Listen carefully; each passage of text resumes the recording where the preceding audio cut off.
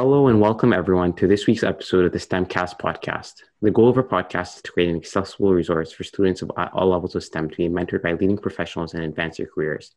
Your hosts for today's podcast are Derek and myself, Nathan. Today, we're very excited to bring in a very special guest, Dr. Chan. We'll learn a bit more about over the course of this podcast. So maybe let's just start off with like a little introduction about yourself. For example, your background, your job title, and where you work. So thank you for inviting me today. My name is Adrian Chan. I'm a professor in the Department of Systems and Computer Engineering at Carleton University. I'm also an adjunct professor in the School of Human Kinetics at the University of Ottawa and an affiliate researcher at the VR Research Institute. Awesome. So can you tell us a little bit about your journey to get where you are today and a little bit about how a typical day looks like for you? So my background is in computer engineering. I went to the University of Waterloo and did computer engineering there. It's a co-op program, as you would imagine. After that, I went to do my master's degree in electrical engineering at the University of Toronto, which was at the Institute of Biomedical Engineering, which is now the Institute of Biomedical and Materials Engineering. Still in electrical engineering, but with an emphasis in biomedical.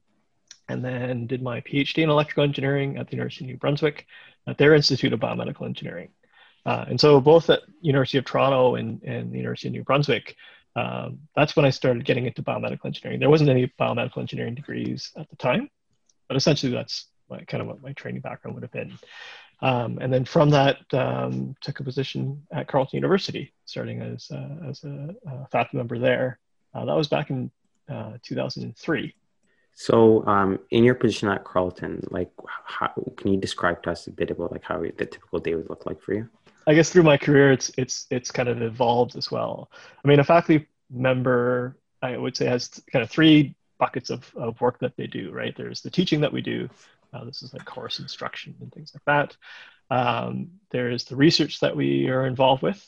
And so a lot of the research I'm doing is in biomedical engineering, on the signals and sensors side of things, as well as some image processing.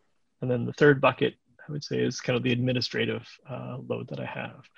And I would say through my career, it's kind of varied, so there was like a real emphasis on teaching when I first started. Then I kind of grew my research portfolio. I actually had an opportunity to do a lot of the admin stuff. So I served as the Associate Dean of Grad Studies, the Assistant Vice President Academic, the Associate Vice President Teaching and Learning as an interim position.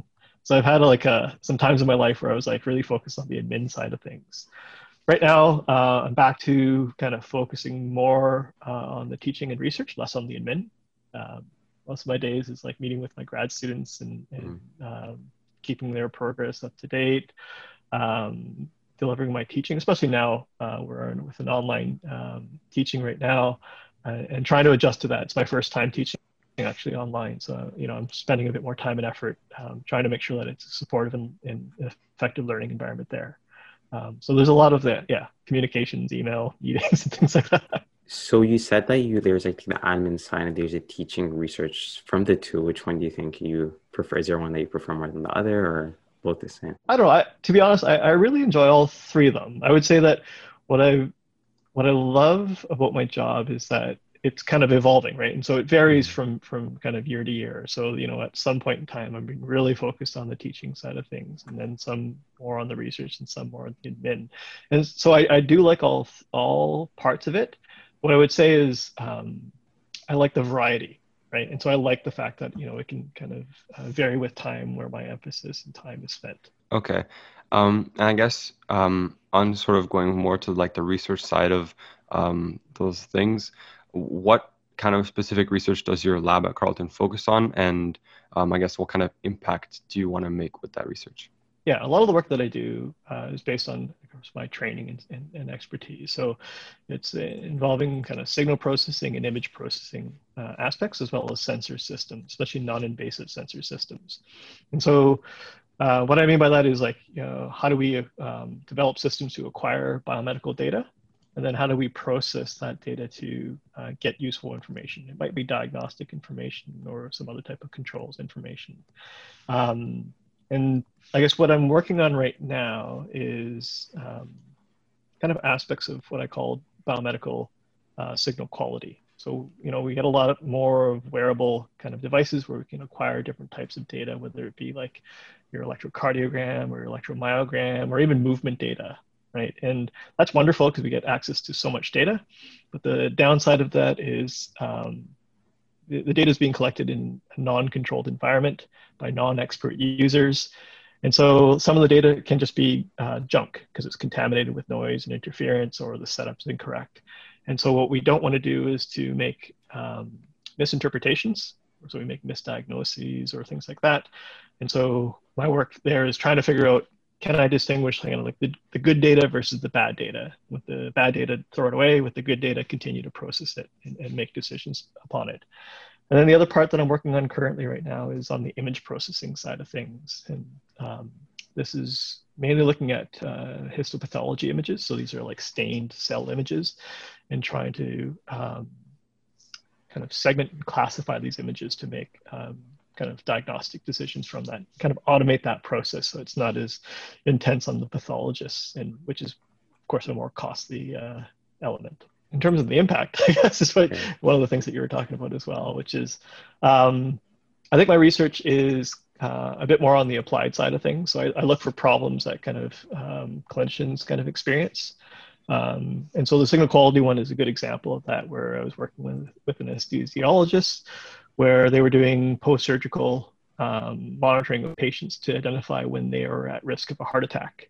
And so they did this ambulatory ECG monitoring. So they're monitoring the ECG when the person is moving about.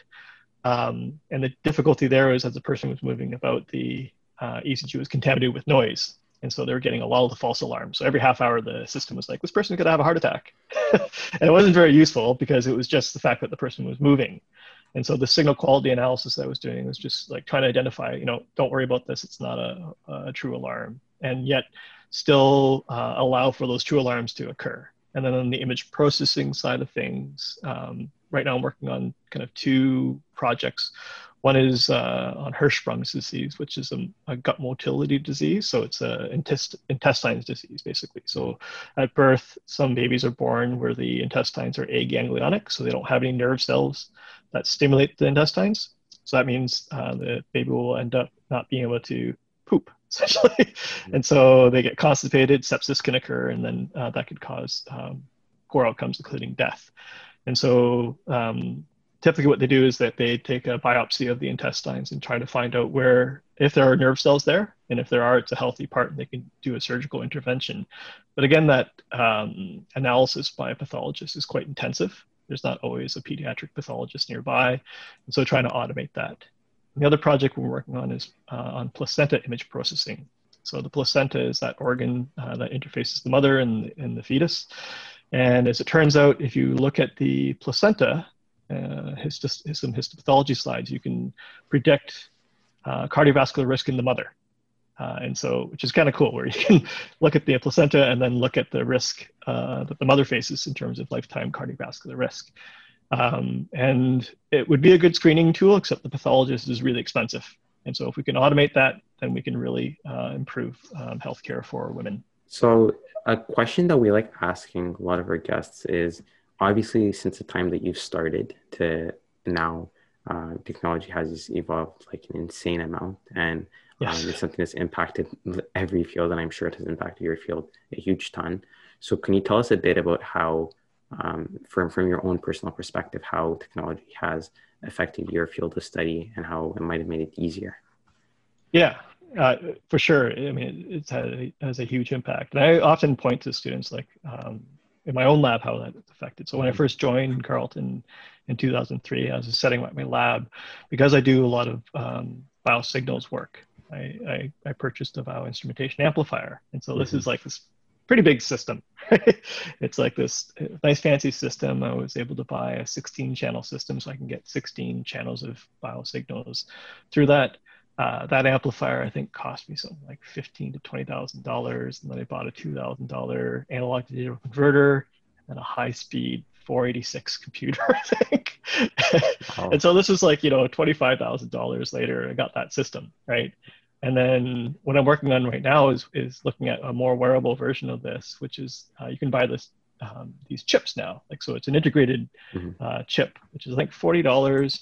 and it has like those 8 amplifiers in a single chip, with the analog to digital converters on there. And so you have this, like, you know, in terms of size, in terms of cost, that progression of technologies has been drastic. And then so the way that we are using data has changed. And so it goes back to that idea of signal quality analysis, right?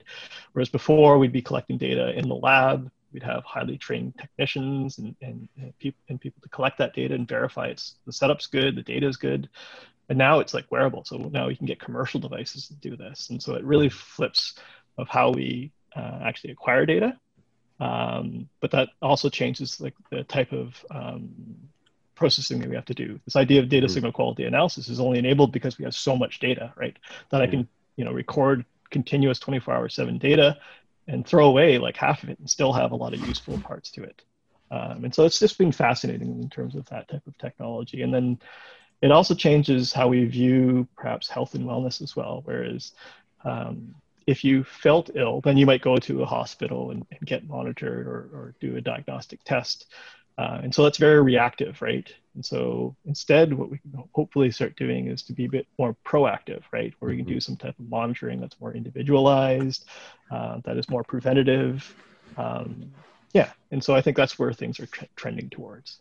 And so I guess you kind of have like you've had an experience of seeing how like your field developed, and you've kind of seen like new innovations that have moved it forward. And I guess using that knowledge, do you know of any or can predict any like new innovations or areas of research that would transform your field? Yeah, I mean, I read this one book that that was really good, and it talked about, I think it was called The Inevitables, which, you know, didn't predict particular technologies, but just more particular technology trends, right? And so, you know, it talked about things like, you know, everything's going to be a display. So we have interactive displays everywhere. You know, it'd be like our, you know, our clothes, our walls, you know, and we kind of see that kind of, you know, pushing towards, we see our, like our fridges and everything's becoming a smart device, right? And so that trend, I think, will continue. I think we also see that, you know, there's less about designing systems de novo. It's more about mixing, right? So we're using technologies from different spaces and combining them together. And that's kind of how I operate. It's more of a systems level kind of stuff. And so, you know, I'm not designing like the low level electronics. I'm taking this piece and that piece and putting them together in a novel kind of way. And so that type of mixing, I think, is another thing that we're going to see. I think we're going to also see things move from to more service-oriented kind of design. We see that with like commercial things, like how we have Uber now, right? How we have Spotify, right? Everything's becoming more service delivery. And I think we're going to see that even in healthcare as well, that it's going to move towards a more service-oriented kind of thing. And then finally, things are going to be more personalized and individualized, right? And so that we have a bit more customization to ourselves. And in a way that as well is, that has that feedback, constant feedback, right? Before it used to be like I would do a test, and then, you know, later on you might get a diagnosis, and then someone would talk to you about, you know, what to do after that. And so that's not very real time. You know, there's like a huge delay between like the test and stuff. Whereas here, we're going to have this kind of continuous monitoring and feedback, and so things can be adapted a bit more in real time.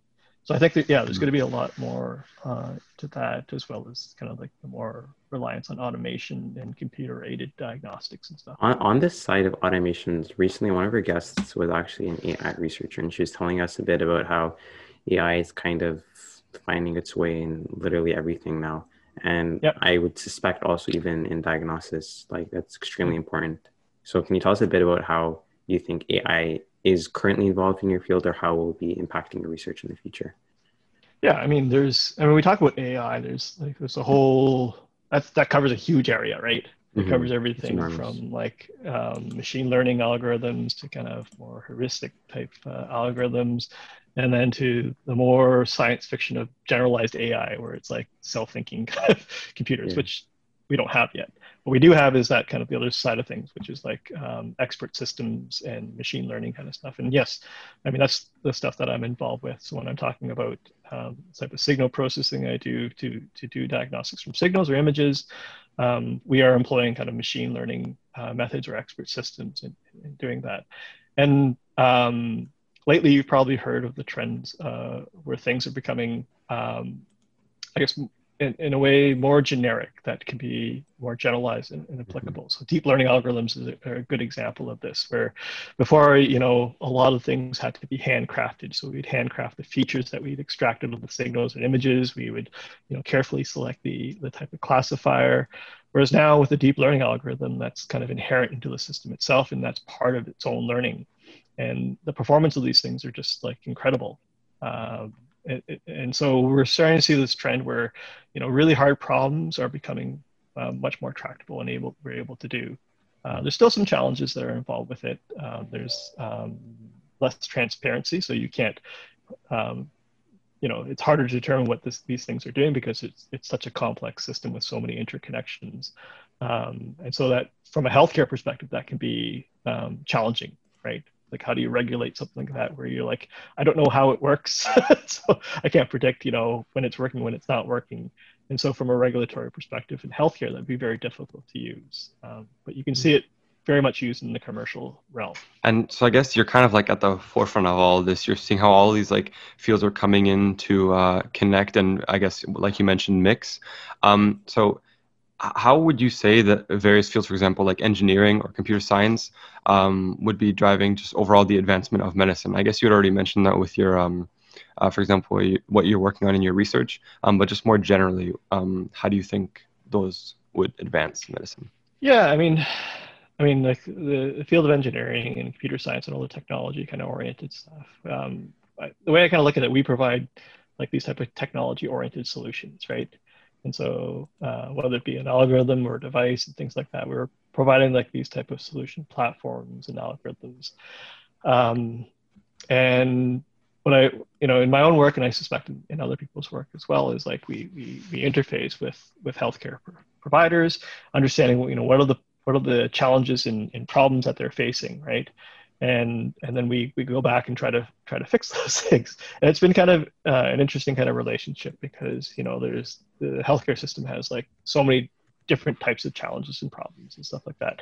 And it's through those discussions, right? You got to identify areas of opportunity, right?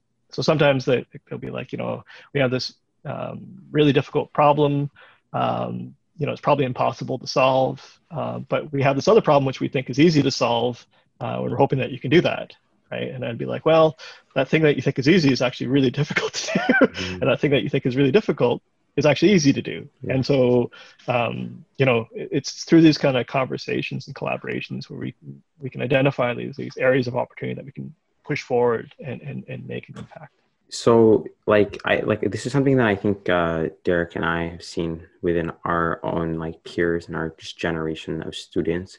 It's a lot of students are now getting more and more interested in the field of biomedical engineering, obviously, as it has a huge potential to grow in terms of the future and what it holds for us. So we were wondering how important you think it is for students of our generation to kind of hold this interdisciplinary knowledge of both medicine and engineering, or both biology and engineering, and kind of combine them together. Yeah, I mean, even outside of biomedical engineering, I think that's probably true, right? I think everything is becoming more and more interdisciplinary. When you talk about kind of any current and interesting challenges that we have, they require an interdisciplinary lens associated with it, right? Because the problems are complex, right? Anything that involves humans, I think, is complex. There's like a technology element associated with it. There's a social element associated with it. There's a historical element associated with it. There's a financial element associated with it, right? And so when we talk about these kind of problems that our society faces, they are inherently interdisciplinary problems, right? Back in the day, things could be more,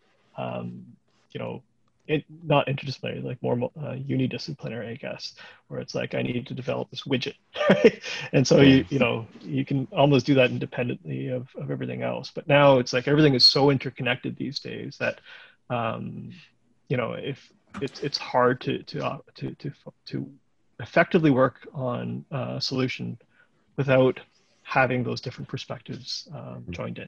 So when you were going through your own personal journey to where you reached today, were you very hard stuck on saying, I want to end up as a biomedical engineer or something of that nature? Or were you kind of like at the start swaying towards engineering, then swayed into biology or something of that like that? Yeah, I mean, this is going to sound awful, but it's true.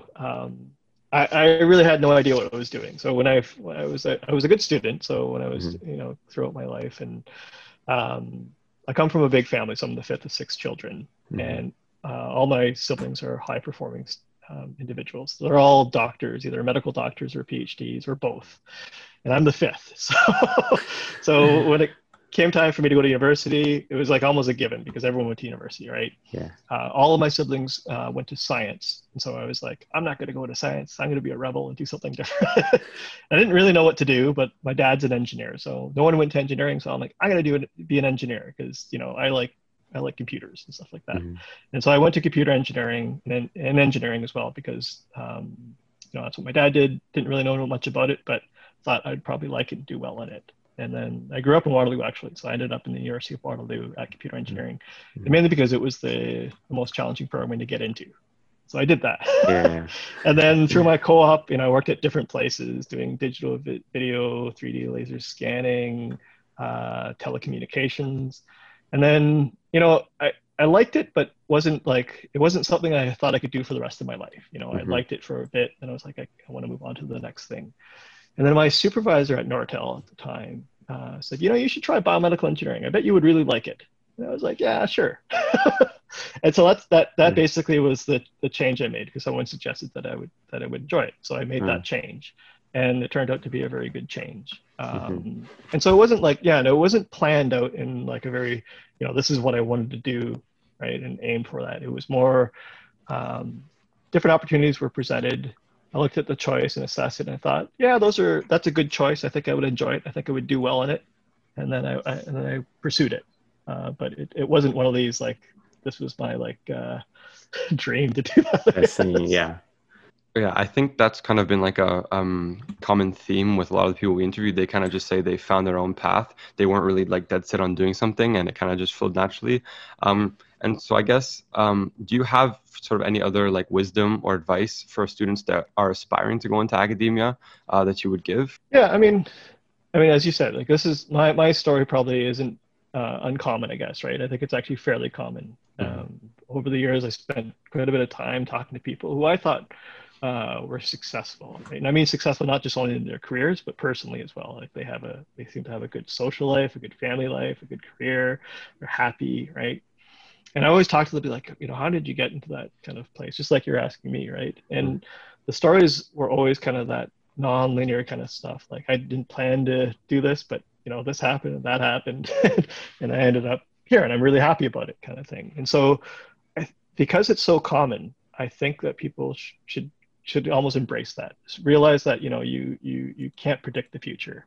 My dad had the saying, and I love it. I appreciate it more as time went on, which is have a plan, but accept that plan will change, right? And what he meant by that is like, don't go through life just wandering aimlessly, kind of thing, right? So you do have like, I'm going to try to do this, but you're not fully committed in it. And that if another opportunity presents itself, you're not going to be like, nope, I promise I'm going to do that. You're willing to look at different options. And so as your tastes change or you discover different things, you're willing to make that change, right? And then the other part that's associated with that is to be content with things. I think, especially for individuals who are trying to go into academia, to be a faculty member as an example, right? And if you just think of the probability of that, it's small, right? Like you think of how many people go to university, right? It's actually pretty high now. It's like, let's say it's 40 to 50% of the people that do an undergrad. And how many people do a master's degree? It's maybe like 5 or 10%. How many people do a PhD? That's probably 5 or 10%, And so, and how many of those end up becoming a faculty member? And so now we're talking like a fraction of a percentage of people, right? And so it's just, you have to be skilled, but you also need to be lucky, right? Part of it's about timing, part of it's about just getting in the right spaces at the right time, kind of stuff. And so, you have to realize that not everything's under your control. I always appreciated Chris Hadfield's book, right? He talks about wanting to be an astronaut. And he also, in a similar way, being an astronaut is like so difficult to do, right? You have to be skilled, but you have to be lucky. And then even if you're skilled and lucky to go to outer space, right? Very few astronauts actually get the chance to go to outer space, right? And so if that's what his dream was, that's fantastic, and he was aiming for it. But he was always ensured that he was going to be content of what he was doing, right? And so if that luck didn't happen and he didn't get that chance to go to space, he would be happy with what he did. And that, I think that also rings true for me. It's like, you know, I always think, you know, what I'm aiming for something, and if that happens, then fantastic. If it doesn't happen, I'm still going to be happy and content, right? I think that's an important thing to think about as well. No, certainly. I think so far, all of our guests have said practically, it's kind of been a common trend that we've been seeing. We've been saying that like they didn't really have a conventional path, and their life is just small steps throughout their life has kind of opened new doors and like new things that they never knew they were interested to start off with. So yeah. And I think for students, and it's a common thing that I hear, is like the stress and anxiety that they have is because the future is so uncertain, right? Mm-hmm. And they feel, and they're sometimes told, like, you got to figure out what your life goal is, this, that, and the other, right? What's your career? What's this and stuff like that? And it's like, life just doesn't happen that way, right? You can't make an optimal choice in these things. I think there's probably many different good choices to make, and that's what you should be after. You shouldn't be fooling ourselves to think that we can make an optimal choice, right?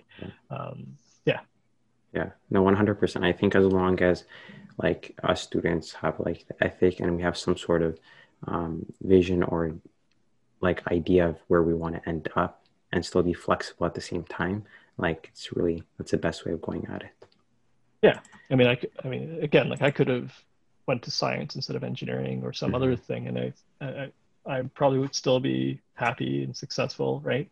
I could have met someone else at Nortel who would have told me, maybe you should go into that, and I'd be like, sure, right? And it still would have worked out, I think, you know? Yeah, most certainly. So I think these are all the questions that we want to ask you for today. First of all, we want to thank you very, very dearly for taking your time out of your very busy day to support our podcast and our audience. And as for you that are at home right now, we really hope that you really enjoyed this episode and learned a little more about Dr. Chen and a bit about his own life and what work he does. We really hope to see you guys in the next 2 weeks for our next episode, and make sure to have an awesome day. Thank you so much.